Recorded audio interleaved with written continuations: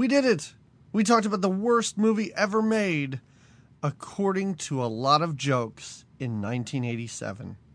Jamie? So yeah. Let's go watch Ishtar.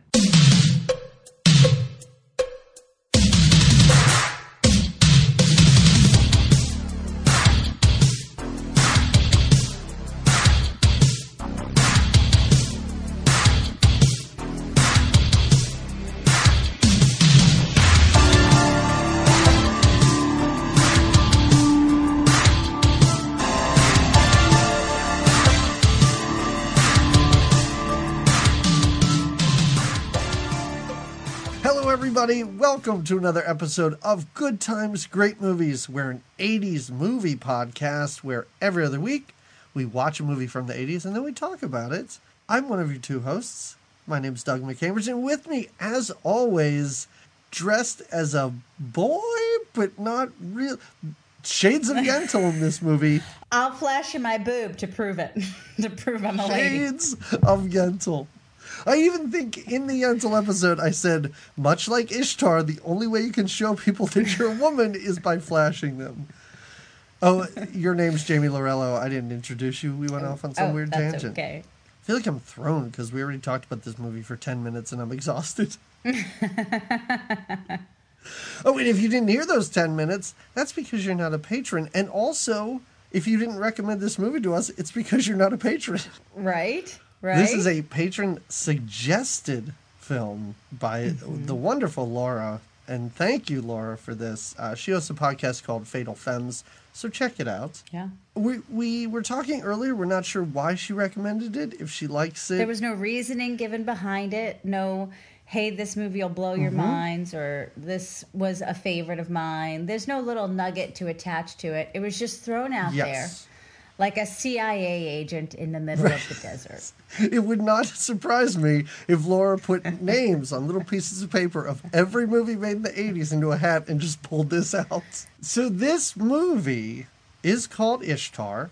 It's from 87. It's directed by Ellen May and written by Ellen May. So I was excited. I thought her name was Elaine, but you know what? Elaine, okay. Yeah, it is. I mean, I will talk about Elaine May. She directed the movie Heartbreak Kid, which is great. She directed other films which are fantastic. She wrote The Birdcage. She wrote Primary Colors. This was the last movie she directed, and I feel bad for Elaine May. I feel bad because I'm not saying this wasn't her fault, because everyone's at fault here. I am just going to come out and say it. Oh, yeah. You're pointing all fingers in all directions. But I feel bad, and I will recommend one of her movies at the end of this when we give recommendations of movies you should see. Okay. I feel bad that she either wasn't given another chance to direct, or maybe she just felt so bad about what happened here that she didn't want to direct. I read a little bit, just like a little bitty bit, about how over budget this movie was, and then how poorly it did do because of the over budgeting. And I could see where this was like, they kind of put the halts on her. And you do feel badly. Because again, I'd love to hear Laura's thoughts. I see little nuggets of moments where, but nothing got off the ground well enough. I do like when he's pretending to be the auctioneer. Okay. And I know we're going to go through this movie beat by beat, as we always do. But there were certain scenes like that where there's a part of me that enjoyed that, but also because they're trying to play this straight in a weird way. Like, they should have taken this.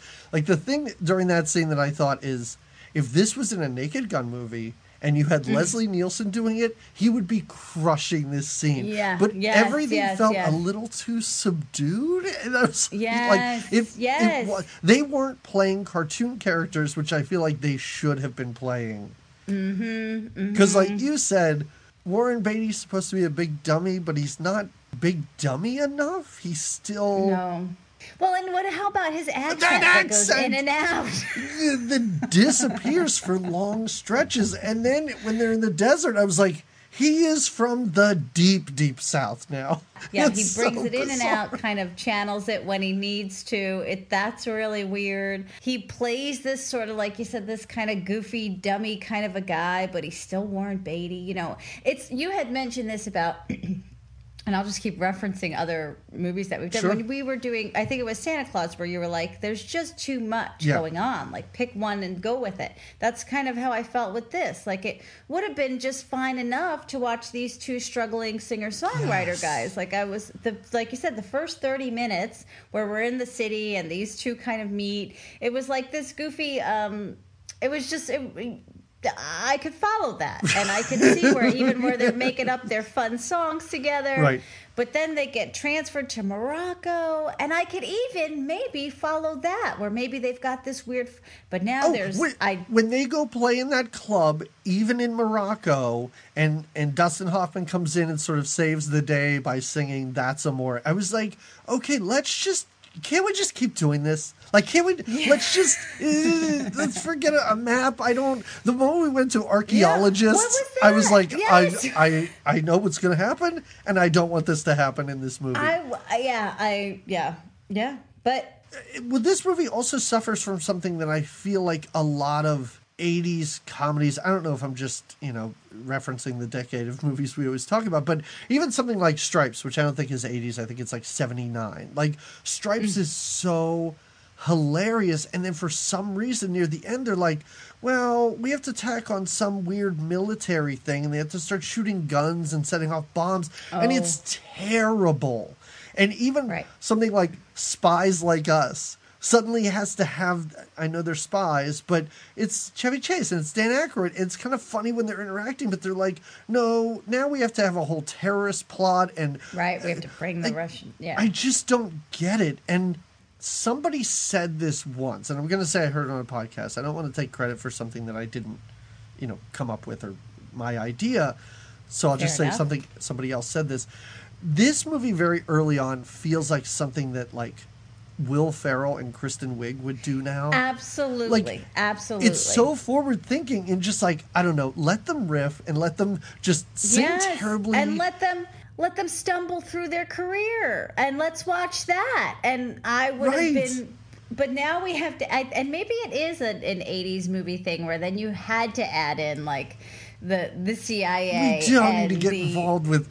For as much as I love Charles Grodin. I know you loved it when he came on screen, and he did do a fine job. Because I was like, who's this American dude who's just buying him dinner and all that? I was like, this is great. I'm sure Dustin Hoffman can take advantage of this idiot. I'm like, oh no, it's the CIA. Oh no, terrorists. This is awful. Yes, where are we going with this? Maybe that was a product of the 80s and all that we had going on culturally and internationally, and so they felt that they had to. It wasn't just enough to make a because I liked it. They were a Simon and Garfunkel. What are their names? Rogers and Clark. They're Warren Beatty and Dustin Hoffman. That's what I have. Beatty and Hoffman throughout. I could not keep track of their names in this. And I do at one point. Hoffman says that they call him Hawk sometimes. So every now and then, Warren Beatty will call Dustin Hoffman Hawk. Come on, Hawk, get in the game. Come on, Hawk. And I found that kind of fun. Did you wish that you were watching Over the Top? Because I did. I did. It did give me some. I was like, Hawk, in Over the Top. I was where's your truck? Oh, truck driving singers? Yes. Let's do that. Yeah, exactly. Let's tour. Now we have to do our own touring. And how does that work for these two fools? I also have so many questions about this agent they get and how this guy's like, you're super terrible. I'll book you in Morocco. I don't understand most of this movie. This movie should not have been one where at the end I went, I don't know what just happened. For long stretches, I was like, I don't know what's going on in this movie. I've got question marks, bold question marks. But like you said, the beginning, not so much. The beginning, we meet these two. Don't we first see them together and then we get a flashback of how they got together, right? We see them together writing music. That unnecessary flashback. When they are in the bar and suddenly I was like, oh no, is this their origin story? Now I have to sit through this. Yeah. Pretty great. It was crazy. And at that point when I was like, oh, flashbacks, I was early on. Yeah, I was still into it. And I was like, are we going to see their lives? Is this going to be like little Dustin Hoffman as a kid, like singing for his parents? Are we going to hear all the no, how music inspired him? There's something funny about the fact that the bartender even says like, "Oh, you guys know each other." He's like, "Well, yeah, we used to be a group." And the bartender's like, "Oh, have I heard of you?" He's like, "No, but we only met 5 months ago." And I was like, okay, that's kind of funny. So this flashback is from 5 months ago. Yes. Because in this short 5 months, which is great, kind of how they met. Oh, and their fashion choices are pretty great. They wear a lot of headbands. Like that's their gimmick, is just black and white checked headbands. I thought was kind of funny. Well, at the end, it's the red sequence because they moved on up. They're playing some big Moroccan clubs. But well, the movie opens with just, you get a lot of montages in this, and I enjoyed the singing montages, like them just rhyming nonsense, because that's what it is. And it felt to me like the director, Elaine May, was like, just go, just riff, and then, you know what, we'll cut it together and we'll pick out the best bits. But it almost felt like they used everything. Like they used everything these two did. Well, they repeated. There was the one song about the accordion player that was their, I guess, their hit song or whatever, because they played that. They did that one quite a bit. It's a song about telling the truth. If you play the accordion, you won't be in a rock and roll band. And there were so many times in the early part of this movie where the lyrics would be so dumb, and Dustin Hoffman would just say something like, "That's a great rhyme," or like, "You're really on fire." And I was like, this is awful, and it's funny. Like, we still don't know the personalities of these characters. They're just these two great, quote unquote, actors trying to be funny, and it's kind of working. Yeah. Again, we're only 2 minutes into the movie, but it's kind of working. But in the beginning, you're like, all right. Yep. And you see they want to be like, they want to have a bigger career. They get this agent. Again, you see this mock Simon and Garfunkel thing happening, which I thought was probably very timely. When was Simon and Garfunkel big, right? In the early 80s? Or was that when they separated? Well, that's the thing, is they keep referencing Simon and Garfunkel, but when they're standing outside that, I don't know, music shop or something. Oh, no, it wasn't the 80s. What am I saying? Right. They're looking at it, and Dustin Hoffman's like, Simon and Garfunkel's greatest hits on CD. And I was like, what? Because you see these were like... By the 80s, they were done. Simon was doing his own thing. Right. Yeah, like, there's something from Bruce Springsteen. That they constantly refer to Bruce Springsteen. I'm like, that's not... It's like this movie was written 25 years ago and finally got made, and they went, "Nah, we'll just keep the as that type of group." That. Yeah. So as you said, we get to see them sort of writing music together. Always, do you have a pencil? Where's your pencil? Do you have a pencil? Write it down.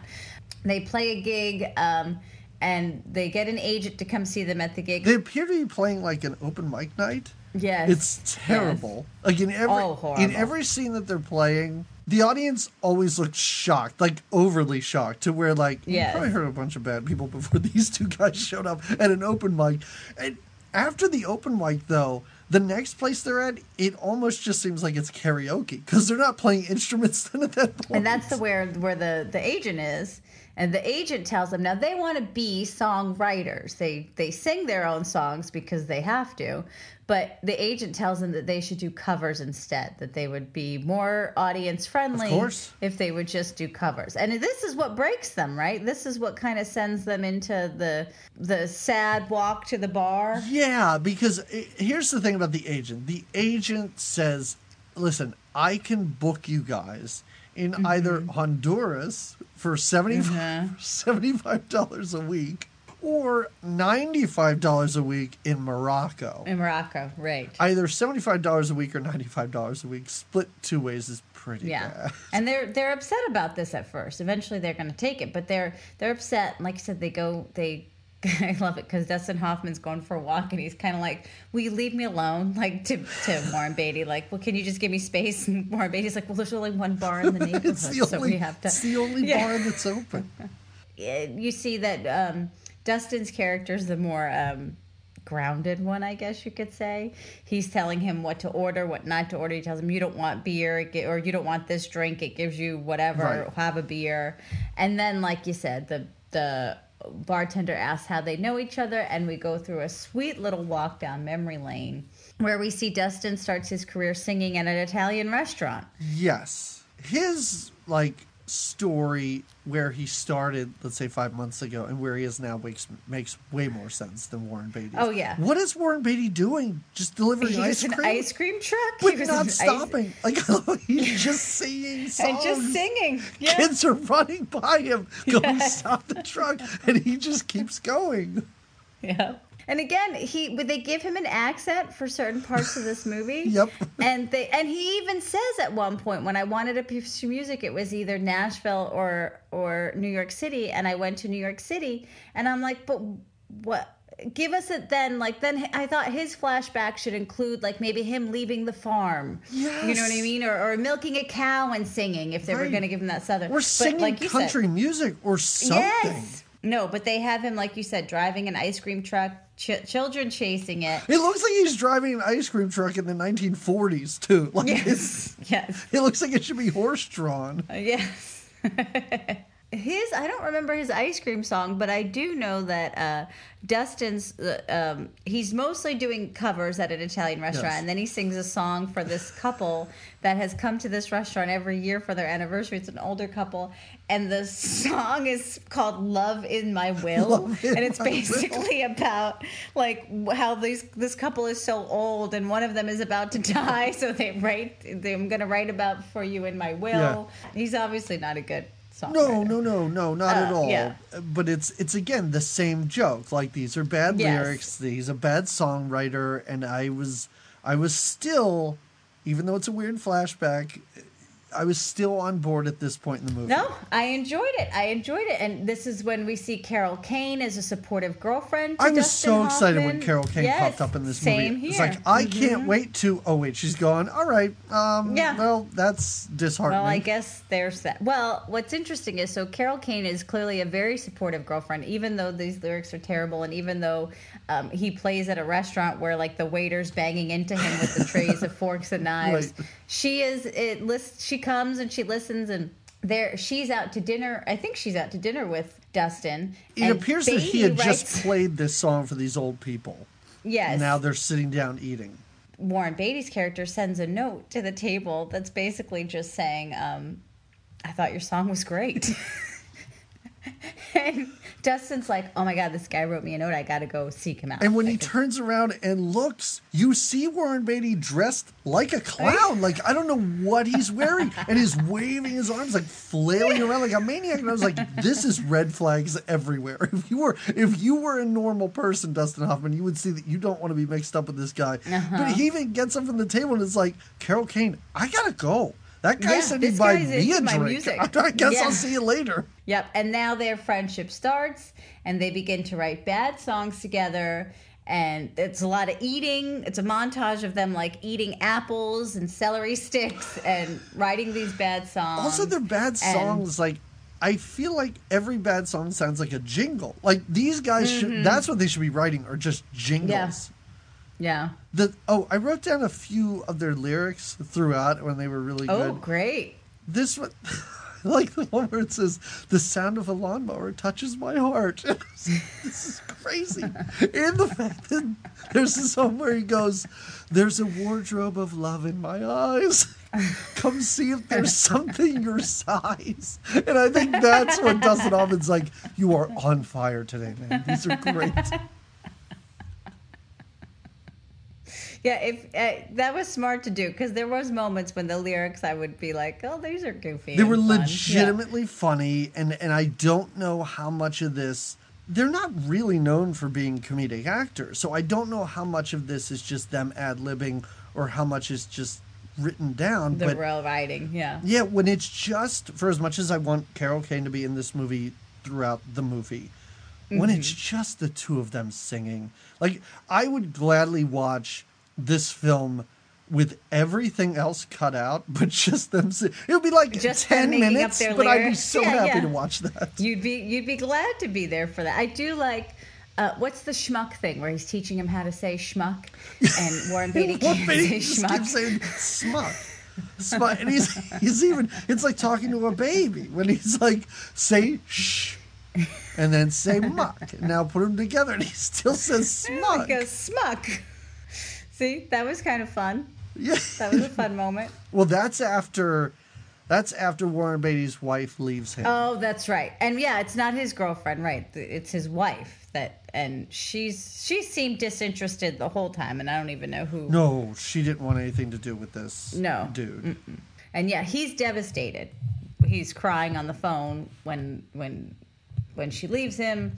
Yeah, and that's when the word schmuck comes into play. And then they go out to meet more ladies at a club, and Dustin Hoffman is the ladies' man, I guess you could say. It's so bizarre. Like we had talked about earlier, they're playing like opposing characters, because you could have Dustin Hoffman play the dumb, weird idiot, fine, and you could have Warren Beatty play the ladies' man. But they're both kind of incompetent, but just in very different ways. Yeah. And it's just funny to be like, oh, yeah, they're going to walk into a bar and ladies are going to flock to Dustin Hoffman over Warren Beatty. But Warren Beatty, what they do to make him look like a schlub is they pile all the clothes in the world on top of him. He appears to be wearing like 5 jackets and layers. 2 hats. Yeah. He does look like a crazy person. Yes. But I don't know. They're not playing characters that make any sense. There's something just missing. There's just something. Yeah. Which maybe is what they intended, was for there to be a lack of, not over the top. And maybe it was that they were casted in the opposite, and then they said, you know what, let's switch it up. I mean, I don't know. I don't know. There's a lot of things I don't know after watching I don't know. Beatty's wife leaves him, but now Carol Kane exits too, because she just can't take all of this anymore. It's just been enough.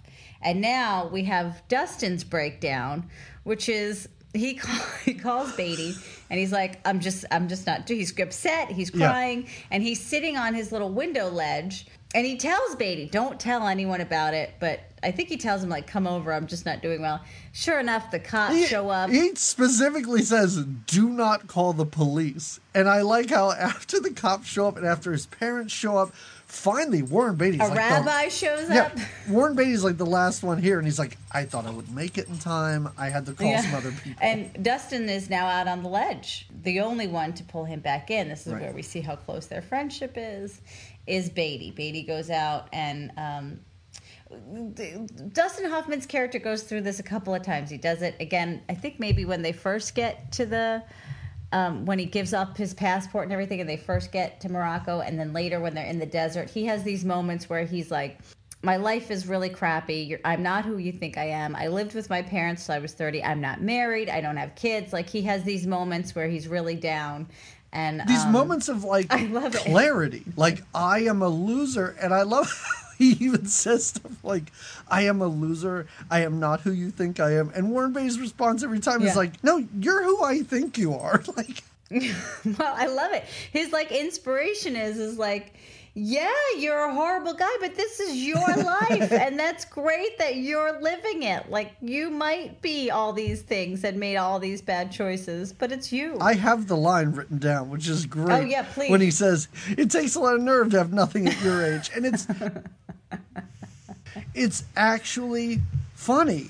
But yes, it's a funny line in a point in this movie where Dustin Hoffman is going to commit suicide. And it's like, this isn't funny. Like, I'm not having fun with this movie at this point now, because there's something interesting about how they're sitting at this bar before this flashback, and it's kind of like, oh yeah, you guys really destroyed each other's lives. Like, you two became these codependent like losers. Like, they're so dependent upon one another now.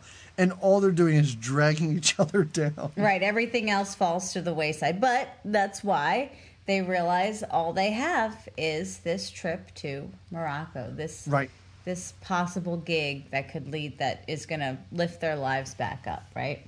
Yeah, which is very strange, because this movie makes it appear as though no matter how bad a musician you are, you can go somewhere and land a gig. And get a gig. And they'll listen and they'll clap. And you'll have a wardrobe and get to play multiple songs. Yeah, people will yell. One. Old people in Morocco will yell for an encore after just listening to some cover songs. Well, all right. So now we've got the flashback ends. We get to know who these two guys are. And now there's, like you said, there's some archaeologists, and we're in Ishtar near the Moroccan border. And I either wanted more of this to really understand how important this map was, although we keep hearing that this map is so important because without it, Morocco is dead. What? Go ahead. I thought we were in a mummy movie for a few minutes. Like, I was like, what is happening? They're excavating this big dig, and they're like, we've found Ishtar. And I was like, I thought we were in Ishtar. Yes. I will try and explain this in as clear and concise a way as I can, because it's please, because I was confused. It's a big bag of who cares. You probably weren't confused, and I mean, you were just like I was, but I don't know if this is going to help you. Basically, it's an old map that says that 2 messengers of God will be sent to overthrow the current regime in either Morocco or Ishtar. So is it like a mistaken identity where they think that these 2 are those messengers from God? Yes, but it's never fully played out that way because everybody wants to kill them, right? And just get the map. Yes, everybody wants to kill them, and everybody seems so concerned that they're going to figure out, I guess the people are going to figure out that these are the messengers of God. But we don't get people sitting around talking about this. All we get is the CIA and the current regime. Like, when they're running through the marketplace, it's not like people are like, hey, I heard some rumors that those 2 are the messengers. Right. Like, none of that comes into play. Or that they even look like it. Like, there's statues of... Like, that would have been not helpful, oh, my God, something. a giant Warren Beatty statue. Yes. Or their likenesses drawn on this map. Yes. Yes. And then you see, like, oh, well, that's why. How ironic that these 2... Like, again, you add another layer of a little humor in there, another clarity for some of us that needed it. But to have them look maybe like these 2 messengers of God. Yeah, and also to just be like, oh, yeah, it'll be these 2, I don't know, white saviors or whatever's supposed to be happening in this movie. I'm like, are there no other tourists? Like, people are coming and going all the time. Why do they think it's these 2? I mean, eventually we find out that they do have the map, but they're not going to know what that map is. They look at it late in this movie and go, this is a map of, I guess, where we are. And I'm like, why did you think that? Well, and then they put it together, but he never thought to look inside that jacket or anything like that. Well, so this movie, at this moment, goes off the rails and becomes a different movie for basically the entirety of the film. And stuff starts happening to just move it forward, but doesn't necessarily make sense when it happens. Like, they get to the airport now in Morocco, I guess, and I guess. What's this girl's name who is dressed? Listen, I really like. She's a foreign actress. Her name is Isabella Johnny, and she's in really great things. And it was another one of those things where I was like, this is just sad to see her this way. And also, she's, I guess, playing someone from North Africa, but she does not look like... No, she's got these big, bright blue eyes. That's why later on I was like, couldn't they have had Carol Kane play this? It's as unrealistic and as crazy, but... Or even the 2 girls in the bar that they tried to pick up earlier. Both of those were dark-haired women with olive complexions. Would have worked much better in this role. But I would want to watch Carol Kane sitting around with a bunch of terrorists, like, passing her guns and stuff, and she could just riff, and it would have been way more hilarious than bringing in a prestigious actress, just like these 2, but having her kind of play this role straight, and nothing fun is given to her to do. It's so bizarre. And the fact that, just like Barbra Streisand, the fact that everybody thinks she's a boy.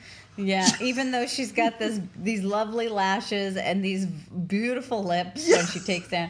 Yeah. The amount of copping a feel that Warren Beatty does. At one point, Beatty's just holding her breast. He's just holding her breast, and he even says, "Are those breasts? Yes. Is that a breast?" It's so, like, And their reaction when they find out that she's a woman, because even after that, I think Warren Beatty still thinks it was a boy. Like, I'm so confused. Oh, yeah. Well, he hits her in the mouth and doesn't apologize for it once he realizes it's a girl. But yeah, so she approaches them straight when they get off the flight. Yes. She approaches Dustin Hoffman. It's just Dustin Hoffman. That's important to note, is that Warren Beatty went somewhere to buy a ridiculous hat or whatever he comes back. He's off to add some more layers to his wardrobe. It's like, I know it's a very hot climate, but I'm wearing very little clothing and I'm starting to look like a hunky dude. I gotta layer this stuff. The more, the better. So when she first approaches, there's this whole bit because Dustin Hoffman's like, I'm not into. You could be into that, but I'm not into that. Like this whole thing about not being gay, but being okay with being gay, but it's just not his thing. This movie, first of all, for a bunch of white people playing Arabs or whatever's happening, this movie's not quite as offensive as I would have thought it would be. Yeah. And I was really like, this is so progressive. The way they both act about thinking that this is a guy. Warren Beatty lets this boy kiss him for a very long time. Like an extremely long time before he's like, nope, that's not gonna work out. This is crazy. Like in Yentl, he's like, are you still going through puberty? I mean, your voice hasn't even changed. No, What's actually, happening? Those were questions that were not asked in Yentl. No, that they should weren't have asked. been. They were the questions you were asking during Yentl. Yes. Yeah. He goes on this long. Dustin Hoffman goes on this little long, falling over himself monologue about it being okay to be gay, but he's not gay, and yada yada. And then she just flashes her boob, and she's like, "No, this is who I am." Then he introduces himself as the Hawk because I guess that's more. Right. Well, that's cooler. Once you see boobs, you're like, no, sorry, that's not my real name. You know, you're suddenly on board. I do like how, again, he still thinks she's a boy. She lifts up her shirt, shows him one boob, and he goes, "Look what you have there." It is such a hilarious line delivery. I thought it was really funny. So she basically, she gives him all her crap to put in his suitcase. Right. And to get his passport, to get his passport, and also trades jackets with him. Which for most of this movie, I was like, why did they trade jackets? That doesn't make any sense. Well, then but I do think it's funny because then bumbling Warren Beatty stumbles into the scene right after this and goes, "Hey, you bought a new jacket. I kind of like the way that looks on you." And she also convinces them that it'll be easy to get a new passport. You just go to the embassy. It's not a big deal. Yeah, not a big deal. And then they realize when they go to the embassy, this is not going to happen for them. And Dustin Hoffman's performance, the way he flies into a quote-unquote rage question mark at the fact that he can't get and he punches a hole in the wall, which I kind of thought was funny because you see the guy on the other end trying to put the pieces of drywall back in. I was like, is he acting like this is really upsetting to him? It's so strange because then he goes, "Listen, we have a gig. I can't go. You go. You just do this alone. You play it." He even says, "You're so talented. You can easily do this." So he goes to a hotel somewhere. Dustin does. Yeah, Dustin gets a hotel room. Where is any of this taking place? Because I thought he didn't have a passport. I thought he wasn't allowed there. He appears to be next door to this club. I'm so confused by this movie. I know, confusing. Well, now you get even more confusing because Charles Grodin shows up at this hotel as well, happy to see another American there, makes some conversation with Dustin Hoffman. Asks for his autograph, which I thought was really funny. What are they eating when they're eating and they're just eating with his hands?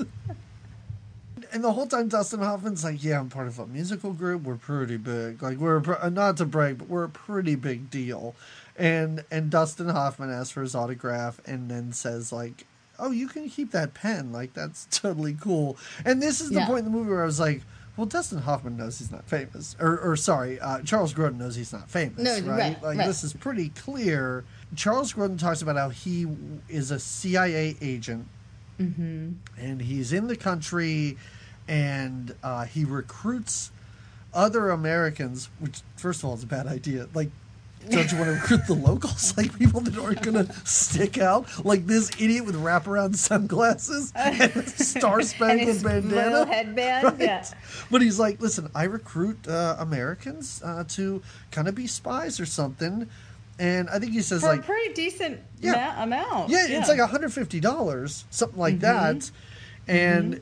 You know, after Dustin Hoffman talked about what a huge celebrity he is, he's like, well, it's a good place to get started, so maybe I'd be interested in this. Yeah. It's so weird. God, this movie makes no sense. But we don't even know exactly what he's to do. We just know that... I don't... Because he's not really to do anything, right. I guess. I don't know what instructions he's really given. Being used... I think because they end up wanting to kill him in the end, kill both of them. So I think they were just being used as tools. And they just needed to find these two, it's like scapegoats, I guess, to use in. Yeah, but also, it appears that everyone's after this map, but for what reasons I don't understand. And this could be, honestly, I'm gonna say this is 75% the movie's fault. And 25% my fault for not understanding geopolitical blah blah blah whatever. Like there's a chance there's a chance somebody watches this movie and is like, well, of course the Middle East at the time was blah blah blah. Sorry, I have no idea. That's not my bag. Yeah, I'm not. I have no knowledge of that. And if I was supposed to, then you needed to give me that in a brief summary in the beginning. Yeah, once Charles Grodin's trying to kill them, I'm like, I guess he's just sick of them because I get it. I would be too. Yeah, he's just had enough. They're not working out. So this is what they're donesies now. So after he makes a deal with Grodin, Hoffman now shows up at Beatty's show, right? Beatty was told to go on without him. Beatty's really tanking, which I think is hilarious, because Beatty shows up and he's like, all right, everybody from the crowd, I'm going to play some Simon and Garfunkel songs here for you, so just yell out your favorites. And people are just yelling, That's Amore and YMCA. Yeah. And he's even like, I'll just sing a Simon and Garfunkel song here. Yeah. And he's doing a terrible job, but as you said, Dustin Hoffman shows up singing That's Amore and saves the day, and they're a hit. Oh, yeah. Oh, they sing No Business Like Show Business and the Strangers in the Night. There's a whole montage of them, and it's pretty fun when they sing back to back and with their different instruments, and they use the mic, and Hoffman almost trips Beatty with the mic, and it's a whole... Oh, when he's constantly like, hitting the microphone against the microphone stand when he's turning, I thought was funny. And also, I don't think they play up their height difference at all in this. When Warren Beatty's sitting playing the piano and Dustin Hoffman walks up behind him and he's still shorter than him, I thought that was pretty funny.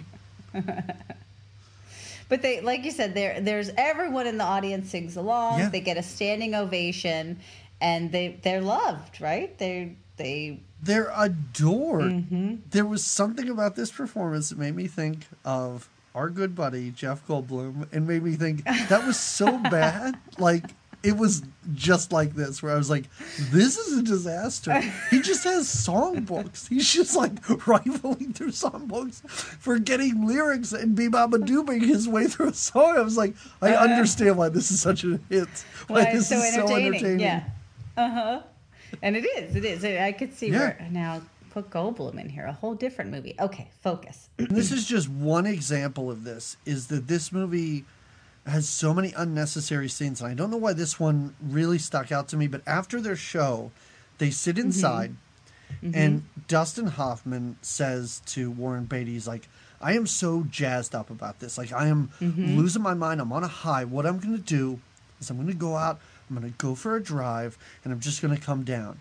Suddenly, we see a shot of the outside of the club, of him walking out and getting in his car and starting it up and driving away. I was like, that is so unnecessary. Like, why did you explain what you were going to do? Then we have to watch what you're going to do. Yeah. And then it's a cut to him meeting with Charles Grodin. I'm like, that could have been, like, you didn't have to do. It was too much. It was a step too far. Because a lot of this movie is Charles Grodin mumbling exposition. And I'm like, I guess you're telling me what's happening, but you seem so disinterested that why should I care? Oh, now we have the there's a man in a dark cloak coming into the room and getting a suitcase. Really, it's Isabella Johnny, actress, yes, sneaking in. And now she meets Beatty's character, who, like you said, again, mistakes her for a boy. She kisses him to prove that she's not. He's still like, little boy, you must be confused. And his conversation, again, exposition goes on forever. When she's talking, she's like, at the airport, your friend and I, he took my jacket. And we're Beatty, like, why were these lines of dialogue written? He goes, no, he bought that jacket. Yeah. And she goes, then why am I wearing his jacket? And he's like, it is his jacket. I'm like, what is happening right now? Why am I watching these two characters talk about something that I already saw happen forever ago? Beatty's a big old dum-dum. His character's a big old dum-dum, so it's taken him a minute to just catch up to speed. I'm already lost. I'm like, I don't know why any of this is happening. And she's trying to explain to him that his buddy is working for the CIA. Right. Which he still is. Which also, I'm like, how do you know that? Yeah. How did you get in on that? Mm-hmm. How did you know that? For all you know, he's working for you. He brought your stuff to this hotel room. You made this trade. Right, exactly. And also, without a passport, how did you think he was going to get to where he is now so that you can get the stuff that you need? None of it makes sense. I don't know. I don't know that we're supposed to know. But I definitely don't know. And we only do video podcasts for the patrons. The amount of me staring at you through this and you just shrugging your shoulders, and I know on my end I'm shaking my head a lot. Like, that is all we've been doing since we've gotten to Morocco. Yes, that is Ishtar. This map is a big deal, though, because it's kind of what she's looking for and what the government's looking for. And now Charles Grodin explains that to Dustin Hoffman. Like, there's a missing map. He talks into his watch. I don't know what that's all about, but he pulls like an Inspector Gadget moment where he talks into his watch. Grodin does. There's a funny line here, I thought, because Charles Grodin's talking about this girl that he met at the airport, and he's like, listen, she's a terrorist, and now she's using your friend. Again, how he knows this, I have no idea, because this is happening simultaneously. He's like, she's using your friend. We saw her go into the room. She came out. She was all disheveled and everything. She's probably sleeping with him and stuff. Yeah. And I like this exchange here because Dustin Hoffman, he goes, she's not that kind of girl. And Charles Grodin goes, she's a terrorist. And he goes, but that doesn't mean she sleeps around. Yeah, I did like that. Dustin kind of defends her. Yeah. And this is where I was kind of worried, and I don't know if this is what the movie... This is how confused I was. I'm going to tell you what I thought the movie would turn into for a very long time, and you can tell me if it actually did, because I don't know. Okay. I was afraid at this point the movie would just be the two of them sneaking around, working for different organizations, all while trying not to let the other one know that they know that they're... And I was like, I'm not ready for this movie. I don't want that this kind to of be did happen, because when they're in the desert later and they say, like, who gave you the water? I don't remember. Yeah, why are they still keeping this a secret? I don't remember, they say. Yeah, and they both, that's a fine enough answer for them. Okay, you don't remember. And I'm like, 2 days ago, you guys were both getting shot at in a marketplace. Why are you still being so secretive? Well, so now they go to the marketplace. What is this thing? This is when Dustin, or when, oh no, not yet. Beatty doesn't buy the camel yet, right? Oh, God. First they get shot out at the marketplace. That camel that could have been an SNL sketch that would last way too long in a 30-second SNL sketch goes on forever. Yeah, the whole camel bit is something else. Why does he buy a blind camel? She says something to him. She says, before she leaves him in the hotel room, she says, what I need you to do, because that's what they do in these, like, what you're going to do next is meet me over here. Like when Grodin says, you're going to go to the Oasis and go in the night. She says, you're going to go meet a man at the marketplace and you're going to ask him for a blind camel and he'll know what you mean. And I think, but now he really buys this blind camel, but that didn't happen yet. I think we're a bit ahead of ourselves. No, this is around that. You might be. Yeah. Well, first yeah, you're they a little get bit shot ahead, but at the, okay. So anyway, so they go to a marketplace, and I like how they're being tailed by the most suspicious people possible. Oh, yes. It's so obvious that these people are it's like a crew of like 6 different guys that are basically falling over each other. And also some have their heads wrapped up like they're locals, and others are clearly CIA agents. Yes. Other guys look like they're generic, like tourists. American tour. I'm like, yeah. Are they being followed by terrorists and the CIA and all of question mark person? Like, did you notice? Well, like you said, it's the 2 groups that are using them and following. But they're following them together, almost like they're working together. And I didn't know what was going on. Did you notice that one of the CIA agents was Max Headroom? I thought that was pretty great. Oh no, I didn't. That is pretty great. But this is we've made it very clear at this point in the movie we don't know what's going on. No. This becomes very confusing now. Well, then there's a leader thrown in. Yeah. So they're being shot at this market. An unnecessary amount of people are dying, which I was so surprised by. I was like, there's all these innocent people being shot, and I guess I'm supposed to think this is hilarious. So, again, shrugging. I talked about unnecessary scenes. Mm-hmm. They run into this rug store because some kid... Oh, right. Some kid's like, I'm your best friend or whatever. Come with me. My father owns a rug store. So they go in, and it's a bit that should have been hilarious because the CIA agents run in, and there's these 2 giant rolled-up rugs, and they just take them.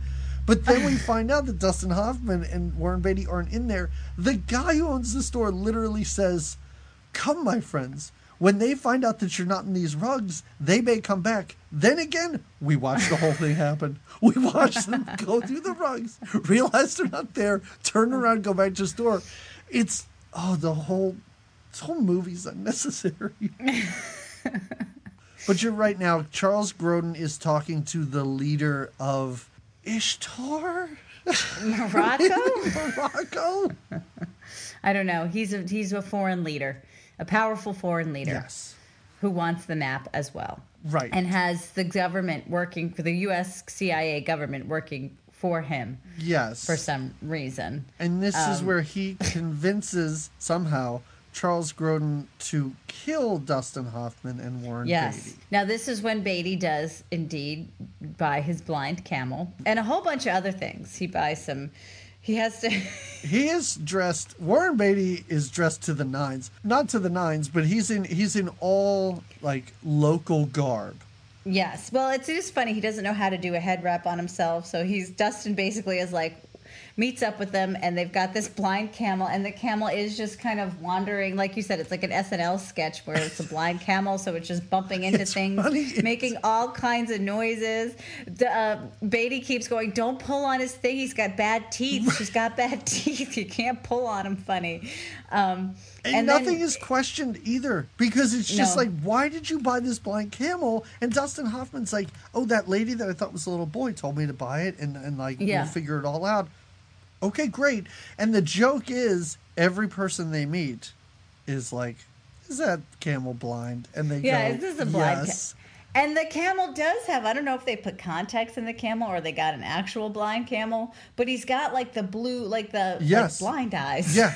If I find out that they blinded a camel for a role in this terrible movie, I'm going to be so mad because it wasn't worth it. Well, Dustin takes hold of the camel and sends Beatty off to kind of get his garb on right. He's like, you need to cover up appropriately, go over there and get yourself situated.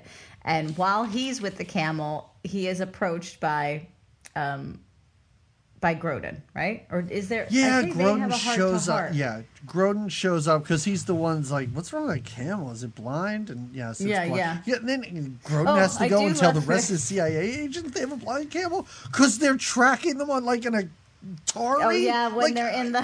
Oh my God! This is Wait, so I do frustrating. I wrote this down when. Beatty, when I guess then Dustin's like, did you buy this camel? He's like, I didn't buy him. They sold him to me. We can gloss over most of the rest of this movie because most of the rest of this movie is them in a desert wandering around. Well, they get to it's kind of fun now when Charles and when Grodin and Hoffman have to talk all around the camel, under the camel. Yep. Grodin keeps saying, point to the camel. The camel steps on Grodin's foot. We later see his foot bandaged, which I was like, that's an interesting detail. I was going to say, which then leads to the bandaged foot. But basically, Grodin tells him, what you're going to do with this blind camel is you're going to go into the desert, and there's going to be an oasis, and then we'll come get you from there. Yes, that's his that's his thing with Grodin is here's a compass. You go southeast or whatever. I don't know why that's a detail. And some canteens of water. Yes, right. And Isabella Johnny is basically telling Warren Beatty, hey, go into the desert, but you want to find your way back because there's not really an oasis or something. And she's like, she says you're going to use these beads. Glow in the dark beads. You're not going to notice it now, but at night they're going to glow, and then you find your way back. Also, and he does P.S. There's no wind in the desert. Well, because he says, how am I going to find the beads? What if the wind blows them away? What if she's like, don't worry, there's no wind in the desert. You're going to be A-okay. Right. She wraps his head up. She gives him the beads. And so now they both have a mission that they don't tell each other about to go to the desert. But it's the same. They're both on the same mission from two completely different factions. The CIA and a terrorist organization are telling them to do the same thing because map, Morocco, Shrugging. Again, and the other thing is, does Isabella Johnny know that this map is in the jacket? Like, it appears that she didn't. I don't know. Because I think not. If you had a jacket that had a map stitched in it that you would see it on, then took off to give to someone else, at some point you have to know that's there, right? I would think. But I don't think she does. Because everybody's after this map. She does say that it's her brother. The reason she's kind of involved in all of this to begin with is because her brother was killed. Right.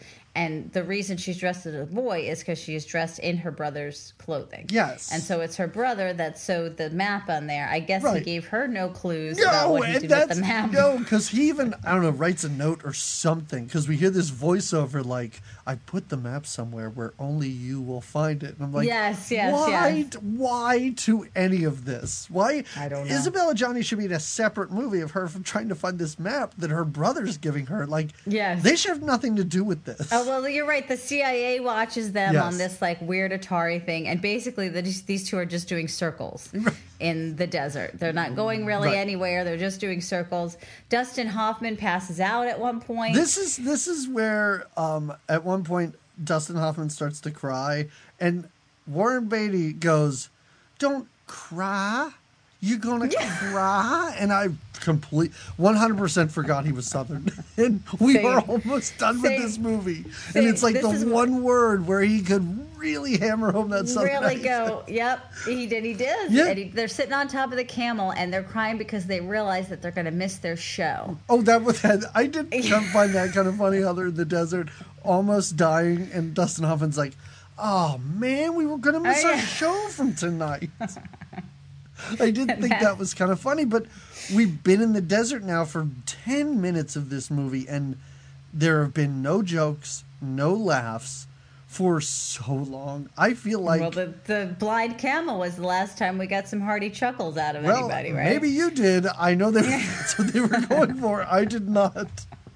So they fight over the girl. I think they fight over the girl. Who does she like? And like it. He's like, Beatty goes, she likes the man that's sitting in front of you on the camel. That's who she likes. And every now and then we flash back to, I don't know, the CIA, the terror, and everybody's just sitting around talking about how, they're going to die in the desert. Let's just wait this out. And me watching the movie was like, can we not wait this out? Because I don't know how long it takes to die. Can they find something? Yeah. I see how much time is left, and it's still way too much for me. Right? Yeah. And they're not trying to write songs in the desert. There's nothing entertaining happening here. Yeah. But then they do stumble upon, there's like a bunch of guys and a van and a bunch of camels, and I love it. For a minute, they're like, is that a mirage? Yeah. Well, it's not a mirage if we both see it. And it is, I guess what happens in the desert is these she even says that, or maybe one of them says it. It's when she's hanging out with the terrorists, how they're like, listen, we're getting all these guns from these dudes, and we're going to be so well armed that the CIA or whoever has no chance against us. Dustin Hoffman is like, hey, there's a bunch of guys by a truck down there. why don't you, Warren Beatty, for some reason, go down and talk to them, and I'll just hang out up on this dune. Well, they need water. They need water, and his logic is Warren Beatty has all he looks more. Although Beatty at some point did something when he rubbed his face, so he's got blue on. Good question. At one point, he takes off his thing. I'm like, where did his face turn blue? When did this happen?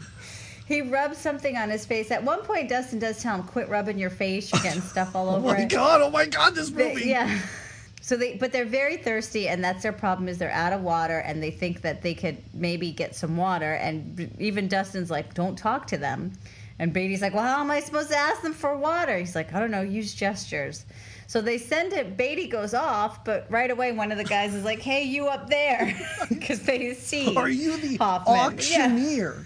Which then I was like, okay, eventually the auctioneer's going to show up, and that's going to be... No, the auctioneer never shows up. Never shows. I'm like, whatever happened to that guy? Yeah. There's a few funny gags here that, again, like I said, I don't think it went as far as it should, because they cannot communicate with the people that are going to buy these guns. Right. They're speaking a dialect that is different than theirs and everything.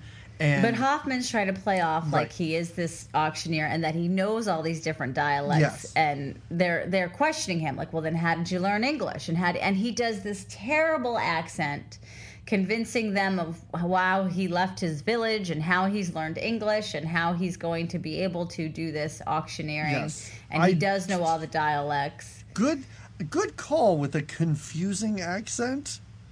I don't know what he's doing. Like, this accent, I was like, is he French? Is that what he's doing right now? Because that doesn't seem convincing.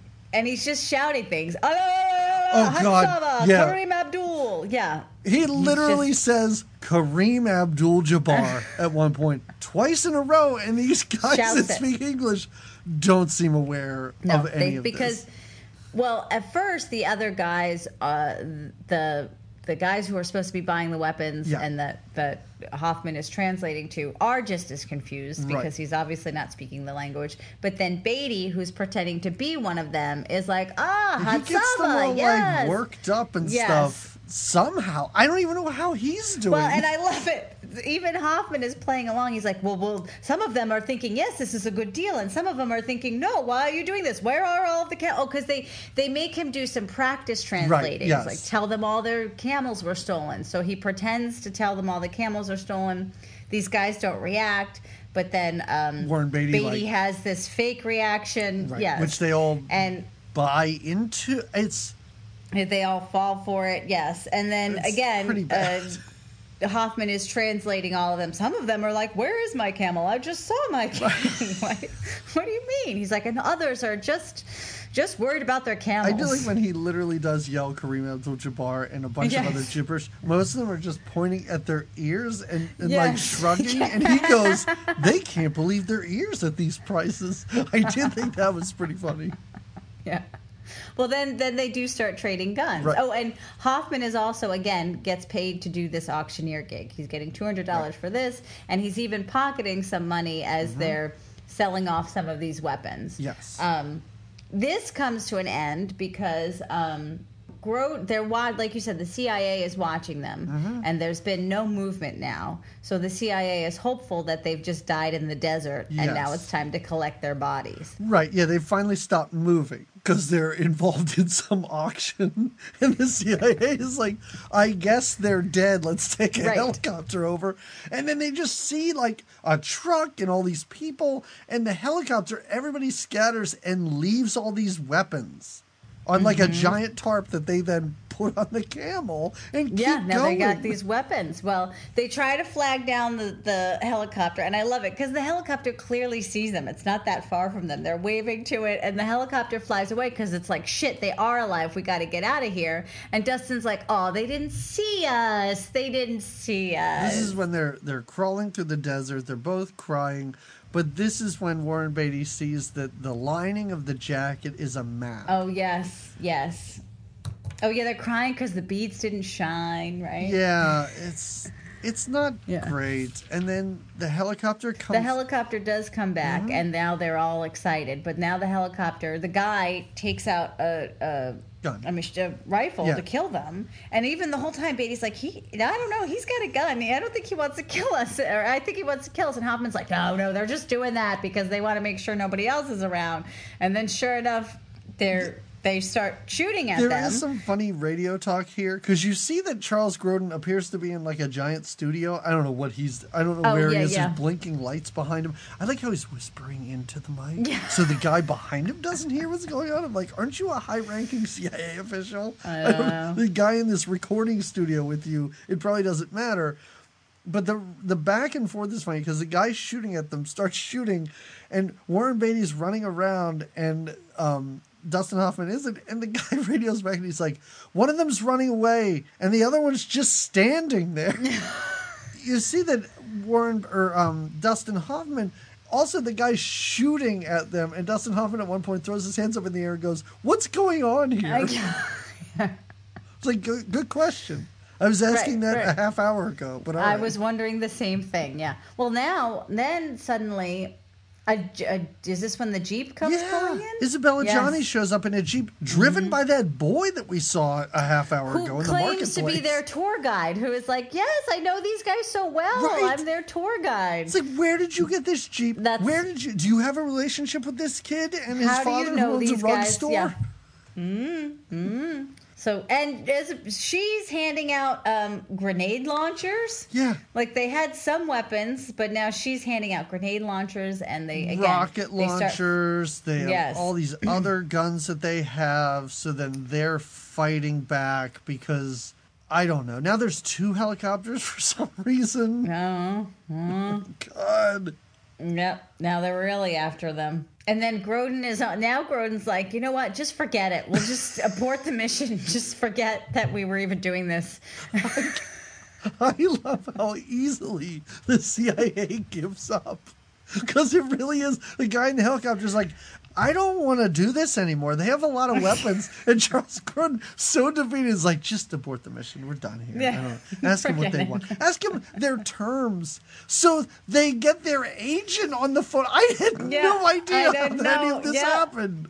Yep. How? Because then the agent is in Morocco, next thing I know. Jet-lagged for their first performance. He's so jet-lagged.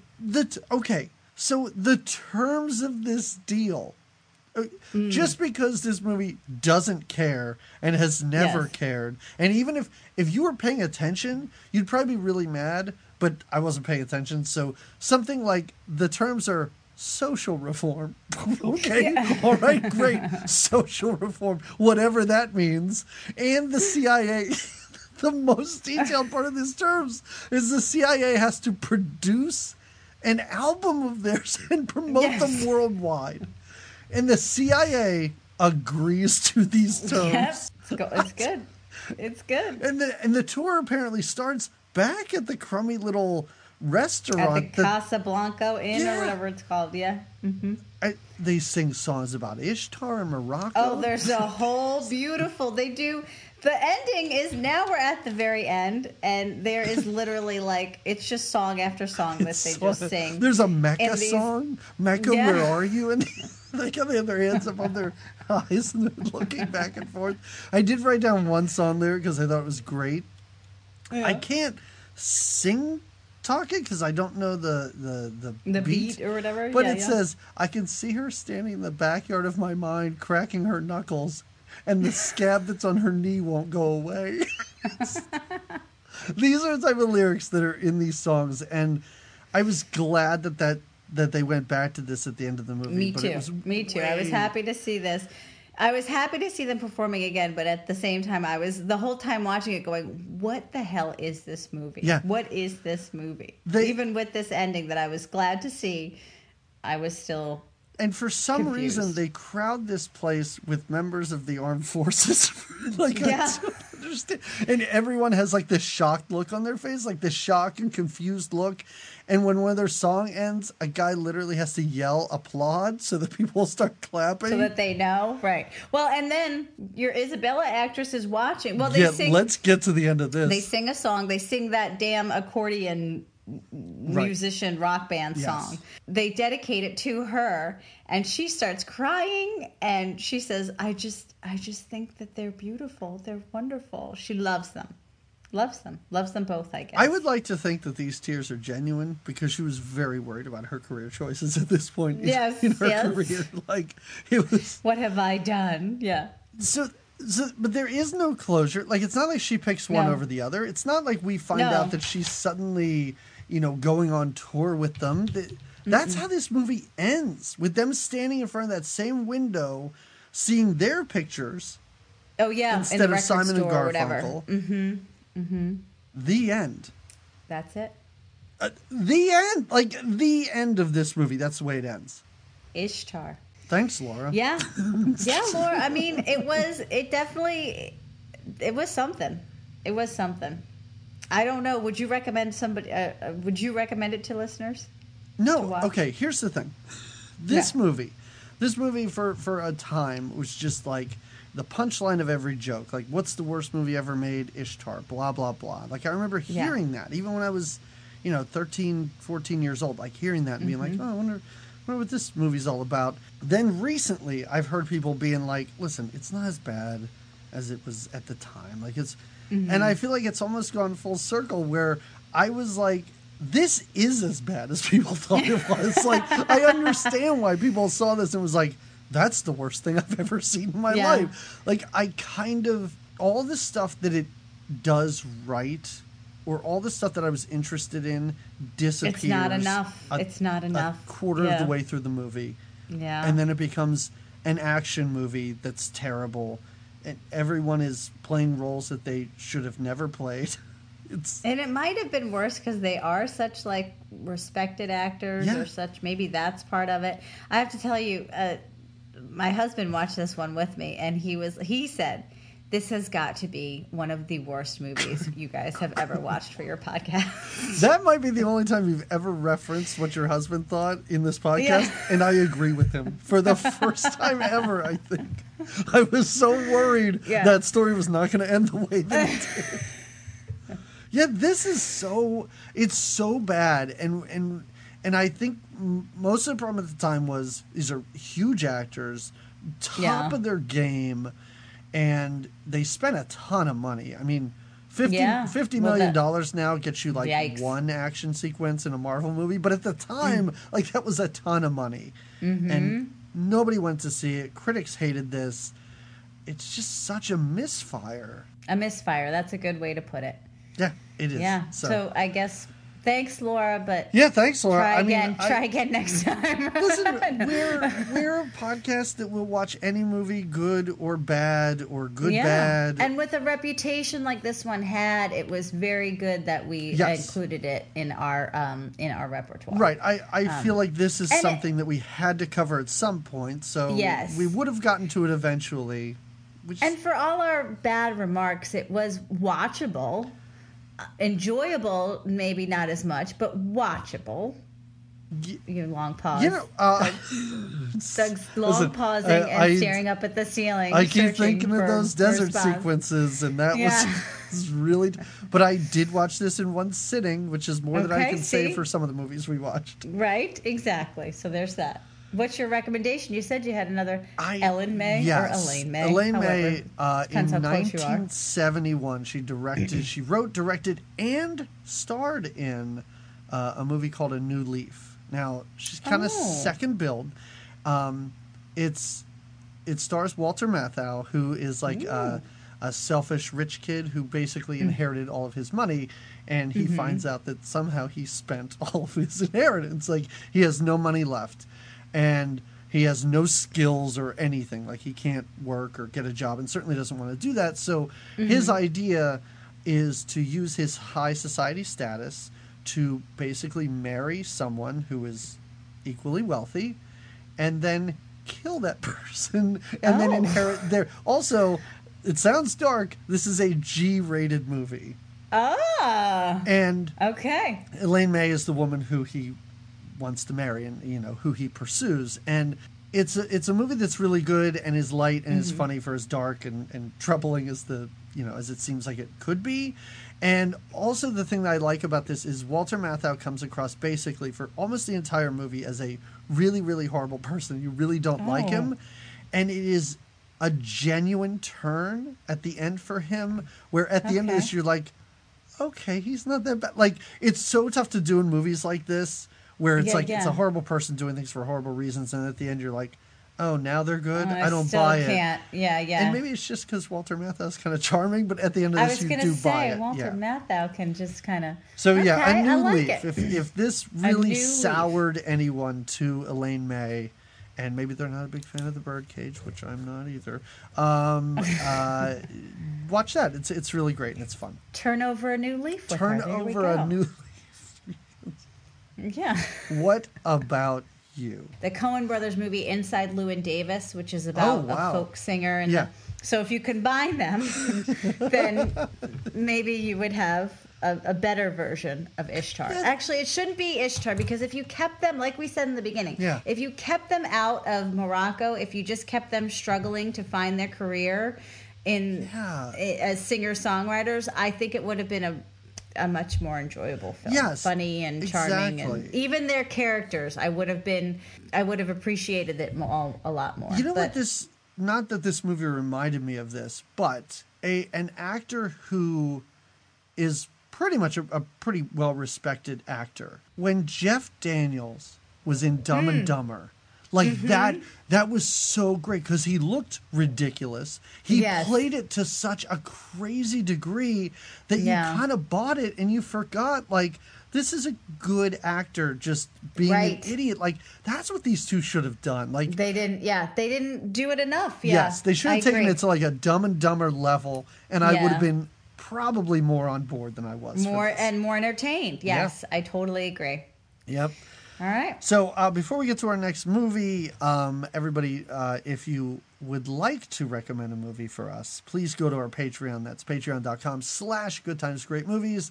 And if you sign up for $5, you get all bonus episodes, of course. Everything we've done, all the whole bonus back catalog, it's all there. But if you go for the $15 level, you get to do what Laura did, which in a strange way is almost torture us, by making us watch a movie of your choosing every single year. So consider it. And if you're at the $5 level, you can bump up. That's great.